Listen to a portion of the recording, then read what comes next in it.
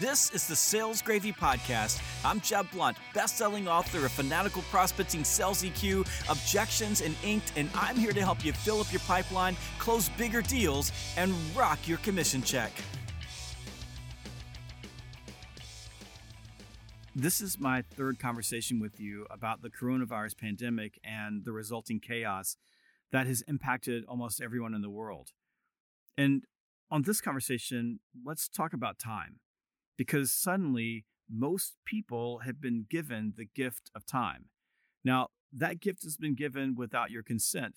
For most of us, it was involuntary. But what are you going to do with it? A friend of mine, Jack, up in Virginia, called me last night, and we had a conversation about how getting this extra time is allowing a lot of people to invest in relationships, to pick up the phone and talk to people they haven't talked to in a long time, to send a thank you note, to just write a letter to someone just to say, I miss you, or I'm thinking about you. For me, it's been getting healthy. I travel more than 300 nights a year, or at least I did before the crisis, and suddenly I'm grounded. And it's a huge gift for me personally because now I'm focusing on eating better, losing weight. I'm not eating the crap that I typically eat on airplanes and running through airports. And I've been reading a fun book that I haven't been able to read because I've been too busy working on my business. It's allowing me to be more creative, to think about writing another book. I guess the question for you is, what are you going to do with your time? I mean, you could say that this entire thing is a curse, and it is. And we can all wish that we could go back to February, January, December, November, when the economy was rocking and everything really seemed to be going very well. But we are where we are. Nothing's going to change that. This is the place that we find ourselves. And in this place, suddenly, most people have more time.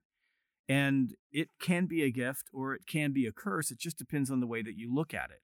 What I would encourage you to do is take a look at the time that you've been given, the extra time that you're not using for all the other things. Think about all the pressure that's been taken off of you for all the social events and the things that you did with your family and friends.